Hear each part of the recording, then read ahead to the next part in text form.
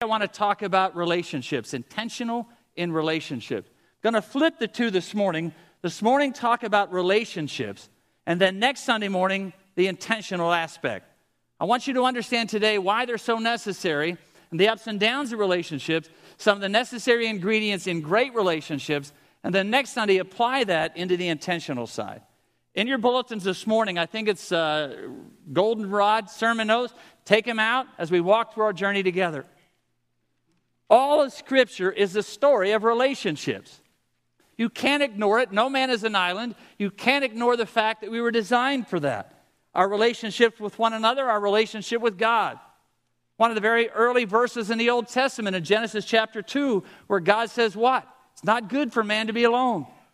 Almost all the Old Testament is a story of God's relationship with people. Every time from Genesis to the end, as you begin to unpack the pages of the Old Testament, you will see over and over and over and over again God's relationship with people and our relationship with Him. It is the story of relationships. God's design in the New Testament is that we get connected with Christ and with one another within the context of a fellowship called the church. Paul continually talks about it over and over again, that connectedness that we need with one another in the family of God.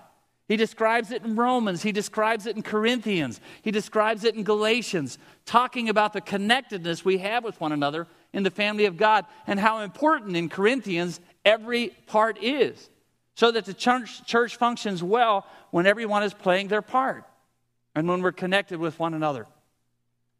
We're made to have relationships. No other word defines humanness like relationships. It is the essence of what we're all about. Relationships are what defines us and refines us.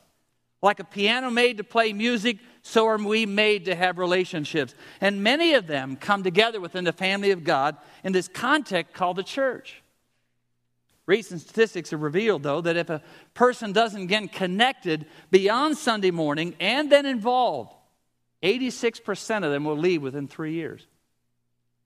If a person doesn't get connected beyond Sunday morning and get involved in some context or the other, then 86% of them are going to leave within 3 years. That's why in this last piece of our vision statement, intentional and relationships and service is so critically important, so that you understand that. Our main desire here at Community Alliance Church is to get you connected with Christ.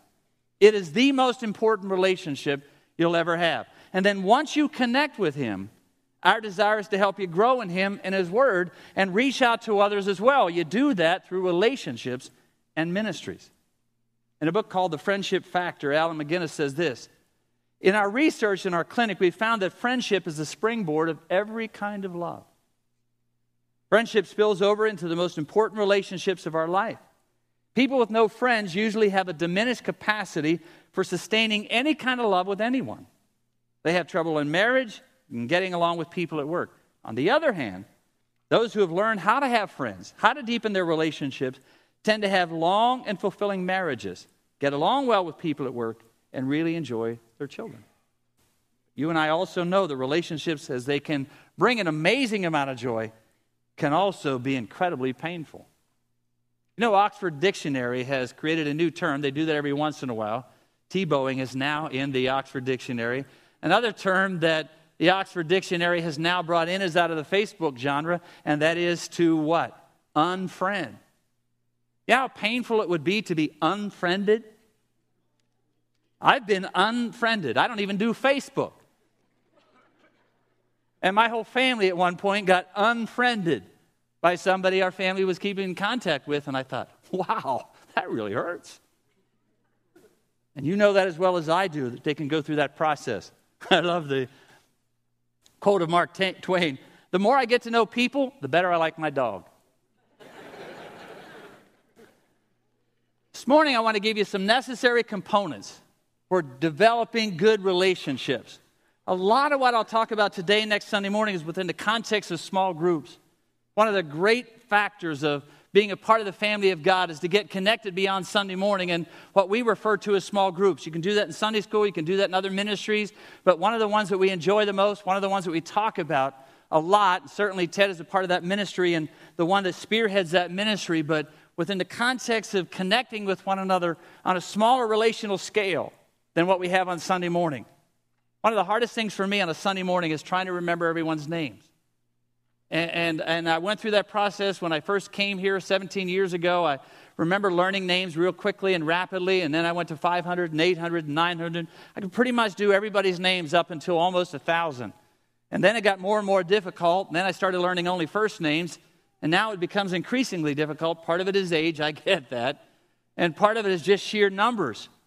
But one of the things that I constantly talk about in membership class is the necessity of getting connected with a group of people that you have some relationships with.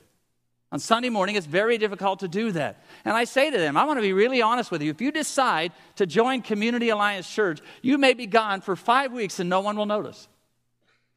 So if that's important to you, or if that's a part of who you are, or if you came from that kind of background in a small church, I want you to know that right up front. So if that's really something that you need to understand, you maybe ought not to join us. And I want to be honest right up front. That's one of the dynamics. We want to continue to grow. We want to be much larger than we are right now. There's a lot of empty seats. And we want to fill this place twice. We'd love to fill it a third time. There are more people in this community that need to hear the gospel that we represent. But the hardest thing sometimes about a large church is the ability to get connected with one another. That's why we so encourage you to go beyond the Sunday morning experience to within the context of a small group.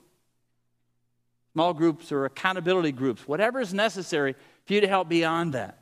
I want to give you 5 or 6 things that are necessary to help you in that process of choosing how to be a part of one of those or choosing how to have good relationships. Number 1 to me is affinity or good chemistry. Affinity or good chemistry.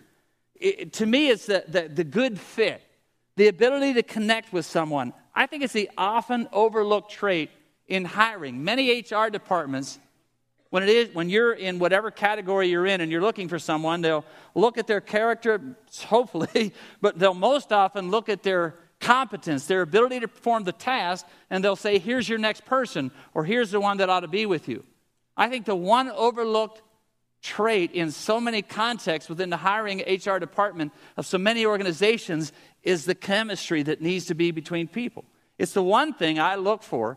I'm not going to hire anybody that doesn't have competence or character, but it's the one thing that we look for within the context of even hiring our staff. The good fit, the chemistry that goes with that. Successful small groups are usually people that you connect with and people that you're able to connect with. We'll talk even more about that next Sunday morning. Number 2 is acceptance. Acceptance. If you want to have good relationships, there's got to be that context of accepting one another just as Christ accepted you. Romans 15:7. That's the way Christ accepts us, unconditionally, as is. When we accept Jesus as our Savior and we accept His death as penalty or payment for our sins, God accepts us unconditionally. When someone in a relationship accepts you as is, there's an amazing amount of relief and security because you don't have to keep up the facade. Our tendency is to, at times, if we're not careful, be more like the religious leaders of Jesus' day who were quick to criticize and quick to judge. Proverbs 17 said, a friend loves at all times. That doesn't mean we approve of everything our friends do. But if we follow the model of Christ, you find him one who was genuinely caring for the person and individual, constantly continuing to extend grace and acceptance even when they fail. I'm not sure if it's in your sermon notes, but write down Galatians 6:1. Because I think it's one of the overlooked verses in all of the New Testament church, and certainly in what I see in many churches today, where it says, brothers and sisters, if anyone is caught in a sin, you who live by the Spirit should restore that person gently.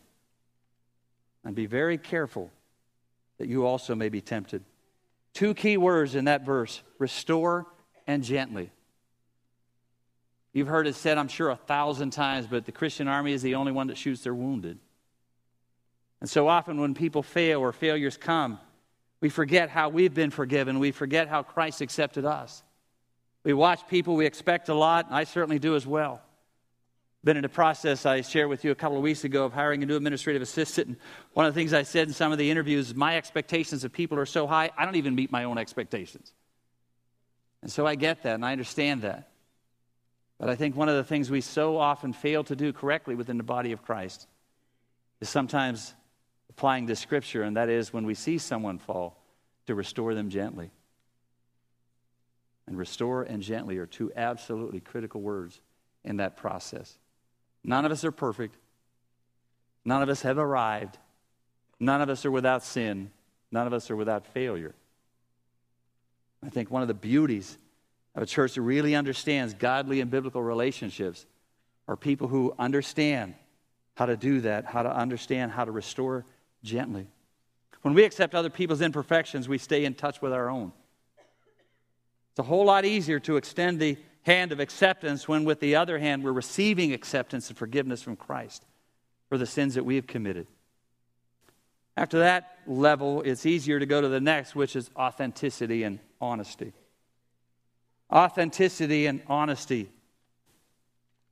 You want to have good relationships, be yourself. Not who you want others to think you are. You want to have good relationships and you want to have a great small group, you've got to be willing to be yourself, not what others think you are. A couple of weekends ago, I guess last weekend, we came home on Friday night from a conference only to find out that we already knew this part, that our washer wasn't working. We had then a leak in the bathroom that was pouring down onto the floor, and the next morning woke up and found out our furnace wasn't working. So it was an interesting weekend to come home to. I know they say everything comes in threes, and I don't believe that, but everything seems to come in three. We had a repairman out on Monday morning to get everything going, and he was there for a little while, and then he said a fascinating statement to me. He said, if someone didn't know what you did for a living, they'd have a hard time believing that you're a preacher. And I went, yes. Because I don't want to look like one. I grew up in the 70s and 80s of ministry, and everything in the 70s and 80s of ministry was all about image. And making sure that I fit a certain mold. And believe me, I've been here 17 years. You know I don't fit a mold. But so often we have a hard time doing that within the context of genuine, honest relationship. Being who we are. Rich relationships involve transparency, self-disclosure, being vulnerable, being honest, being genuine, not hiding behind work or exercise or religion. Authenticity is when who we are on the inside is consistent with how we present ourselves on the outside. Authenticity is who we are on the inside is consistent with how we present ourselves on the outside. And one of the places that don't do that well is with the church. I'm fascinated every time when I hear conversations about people that go to certain churches, and maybe every once in a while even go to ours, when someone says, I didn't know they went to your church, or I didn't know they were believers. Or they'll see certain behaviors and wonder about how you end up being one thing on a Sunday morning and another thing throughout the week. Your kids wonder, not yours personally, some other people's kids, wonder about that as well, and they get very confused about how different some people can be on a Sunday morning and how they are on Tuesday night or Thursday afternoon or Saturday evening, and then Sunday morning start that cycle back all over again, and then Monday are different. Genuine authenticity, a relationship that you want to have with people that you're close to, is being honest with who you are on the inside and making sure that's consistent with how we present ourselves on the outside. There's a fascinating story. One of the greatest stories in the Old Testament is between Jonathan and David. Believe it or not, I'm going to talk about that this morning in Sunday school in the kids department. David was the next king. Saul was the king at that particular time. And David was the next anointed king before Saul was ever dethroned. And Saul had a son named Jonathan. And Jonathan and David became great friends. And there's a fascinating piece in the Old Testament when Jonathan came to David at one time and he took off his armor. He took off his princely robes, and he laid it all down. All the things, all the perks that identified him as being royalty, he took them off. In effect, he was saying, I don't want these things to come between us. 3.5 years ago, or 2.5, 3 years ago now, we started a small group. And I became the leader, invited some people to participate with us, and now for almost 3 years we've been together. One of the questions that we ask one another within that context is, I being the senior pastor, am I going to be willing to be vulnerable? Am I going to be willing to open up in the context of people within the family of the church? And that was one thing I knew I had to wrestle with. Can I be that honest, that transparent, and that open with a group of people that we're just now developing and deepening relationships with? And would I even be willing to do that? And it's one of the things that we have walked through, and I've taken enormous risks with that group, and none of them have ever bit me because we trust one another. But that's the one thing they kept saying to me: if you're going to be in our small group, will you be as honest and transparent as the rest of us? Will you tell us really what you're struggling with and what deeply concerns you? There are a lot of people who are afraid to be honest and open with their friends. Some are afraid that if they're not really as spiritual as they pretend to be, their friends aren't going to think that much of them. But delving deep in relationships demands disclosure. It demands honesty and openness. Friends help one another bring out the best in each other. Romans 12:10 says, be devoted with one another in brotherly love. Honor somebody or others above yourself. Fourth component for me is accountability. Accountability, Proverbs 27:17 tells us that iron sharpens iron, and so does one brother with another. Friends keep friends on the cutting edge of growth by lovingly monitoring the growth of their friends and being willing to do what the Bible says in Ephesians 4:15, to speak the truth, but in love. To speak the truth in love, even if it means confronting the other person, but doing it in an incredibly loving way. One of the things that I hope you have built in to your relational aspect with your friends or your accountability group or your small group, whatever that may be, is honest accountability, where friends really do share with one another. That takes time to develop. Not everyone earns that right in your life. And not everyone even has that right in your life. But finding those people that you give green light to, who have earned that right, who have that right, to share with you, to be honest with you, that you can be vulnerable with, but who can share with you some of the issues they see or some of the concerns they may have, and knowing they're going to do it in such a loving way, you're willing to hear that. And you're willing to respond to what it is they've said. Fifth ingredient to me is affirmation. Affirmation. D.L. Moody said, people have a way of becoming what you encourage them to be, not what you nag them to be.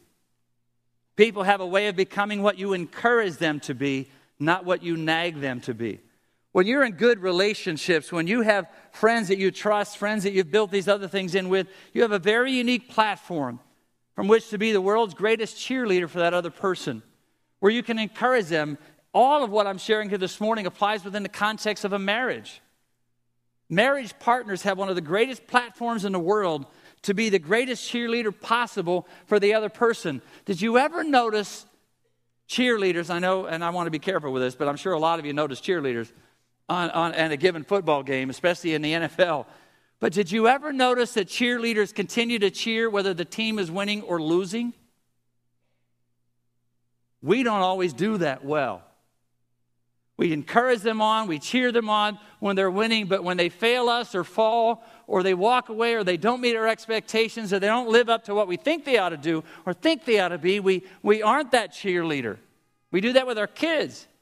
I find it fascinating as I've watched over the last few weeks, especially in high school games, when these cheerleaders are cheering whether the team is winning or losing.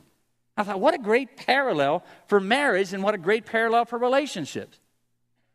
Regardless of the flaws and regardless of the problems, we have the opportunity, one of the greatest platforms on the planet, once we've established those relationships, to be the greatest cheerleader for that other individual. Sometimes you can believe in someone more than they believe in themselves. I am what I am today because of other people in my life. Believe me, not because of my abilities. Because of what others have seen and what they've encouraged in my life. You can do that for other people. You can believe in someone sometimes, many times, more than they believe in themselves.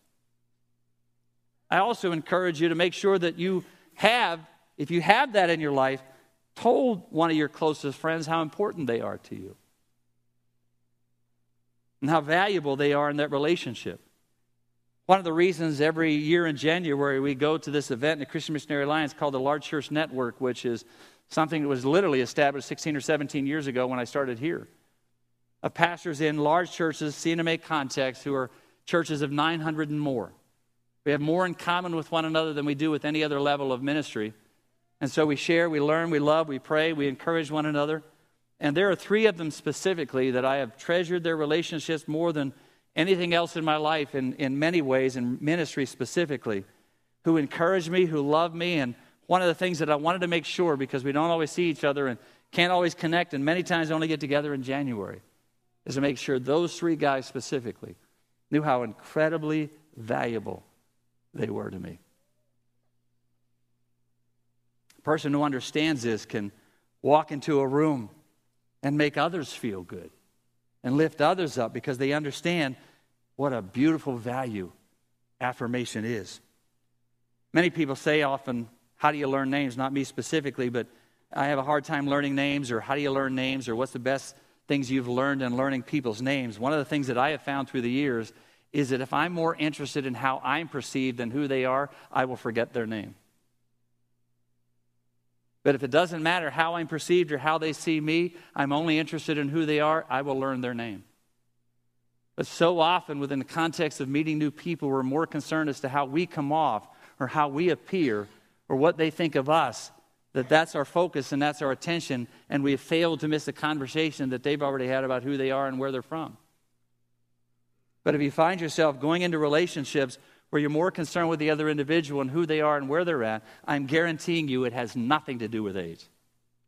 It has everything to do with how you perceive them. We'll say that.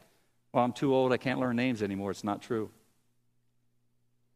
It has everything to do with whether or not we see them for who they are and what we want to learn from them, or whether we're more concerned as to how we're perceived. Paul in Philippians said, do nothing out of selfish ambition, but in humility consider other people better than yourselves, which is, interestingly enough, the virtue of the month in our family theater this morning. People who focus only on themselves, I call them axis because they think the world revolves around them, usually have themselves as their best friend. Now, that doesn't come natural. Sin causes us to focus on yourself or ourselves. You go back to the failure in the Garden of Eden, and the first thing you'll notice out of that context in the original form is when Adam and Eve sinned, took of the apple and recognized their sin, the very first response was to cover themselves, not one another, but to only cover themselves. When you're single and you've been single for a long time and then all of a sudden go from singleness to marriage, you're going to notice that you've been going down that single selfish track for a long period of time, and now you've got to turn around and go down this track where now I'm concerned for the other individual and their needs and their issues and their concerns come before mine. Someone said we become what the person we respect the most believes we will become. We become what the person we respect the most believes we will become. Watch Jesus in the New Testament. When he first met Peter, for the very first time, he saw something in Peter that Peter didn't even see. We walk into so many contexts and we put these little invisible numbers on people's head. We don't identify them and we don't say you're a 4 and you're an 8 and you're a 6 and you're a 2. But we do that naturally, and we find ourselves evaluating people and treating one another based on that invisible number that we've placed on their head, and they don't have value, and this one does have value, or I really want to get to know this person. Jesus sees us not as we are, but as we can be. We tend to look at people for who they are or what they bring or what they've done or where they've been. What I love about Jesus is that he sees us as we can be, not as we used to be. The sixth component that's probably one of the most critical is the need to work through relational breakdowns. To give others a second chance. Again, Jesus is the greatest model of that, even in his own relationship with Peter. There are a lot of wrong ways to react in bad relationships or when bad relationships go bad. I have 4 P's down there. They could be other words. One is to be the pouncer. When things go wrong, we jump all over the individual. Others can be the pointer. You did it. They did it. Do you have any idea what they did to me? Some are the pouter, the whining all the time, and why me, and I'm so, and they'll list as list. And others can be the packer, probably other words, but every time something goes wrong, they hold a grudge and take their ball and go home. And every once in a while, I've got to look at my own relationships and the family of God and other people around me and determine which one I have a tendency to be. Normally, it is the powder and many times the packer.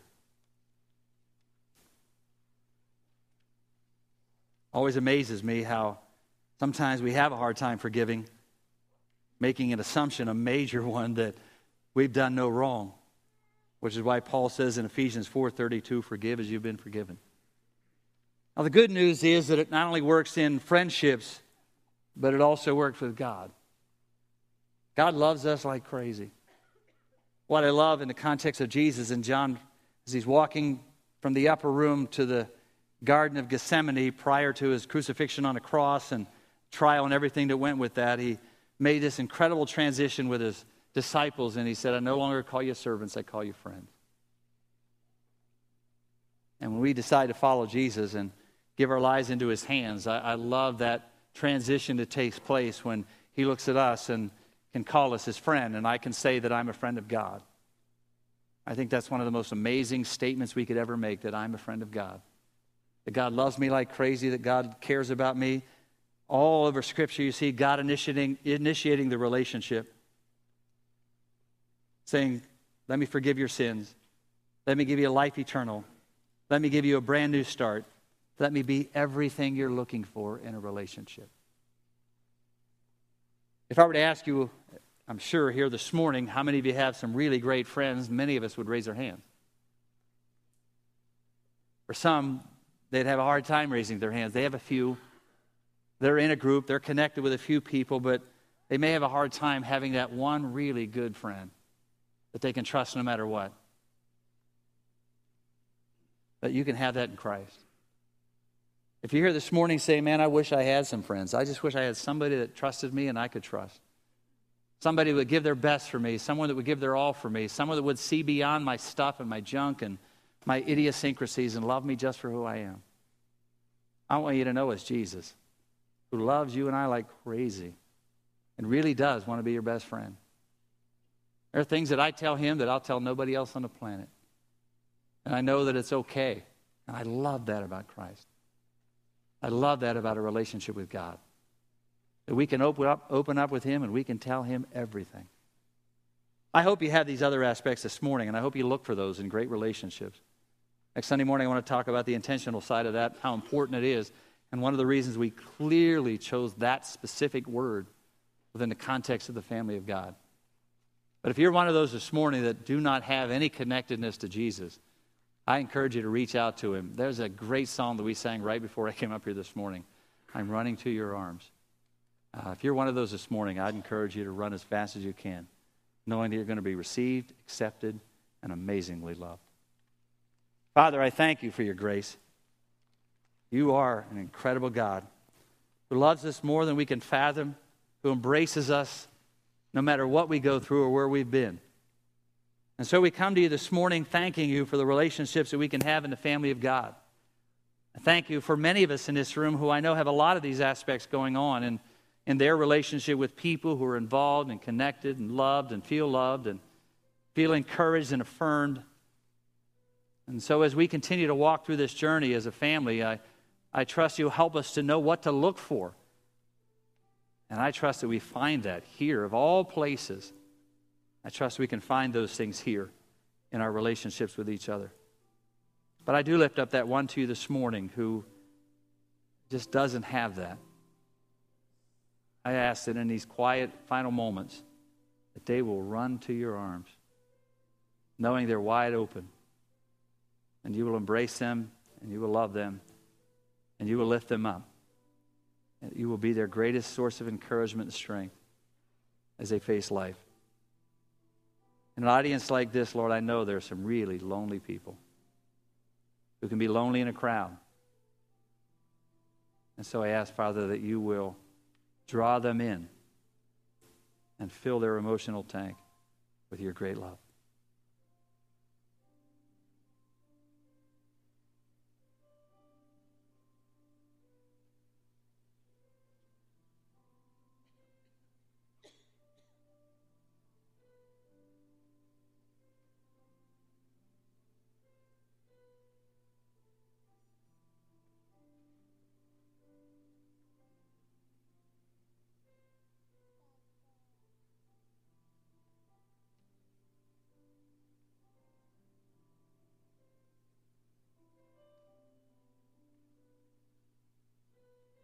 Father, I thank you for your truth, for your word. for examples all the way through Scripture of your love for us and the relationship that you desire from us and with us. I trust that as we walk out of here this morning, we find that in you and more, and we find that in each other. Continue to walk with us as we journey this journey together. In the name of Jesus, we pray. Amen. God bless you. Next Sunday morning, we'll continue our journey and talk about how important it is to be intentional in this process. I can pray for you in any way. I'd love to do that. Have a great, great day.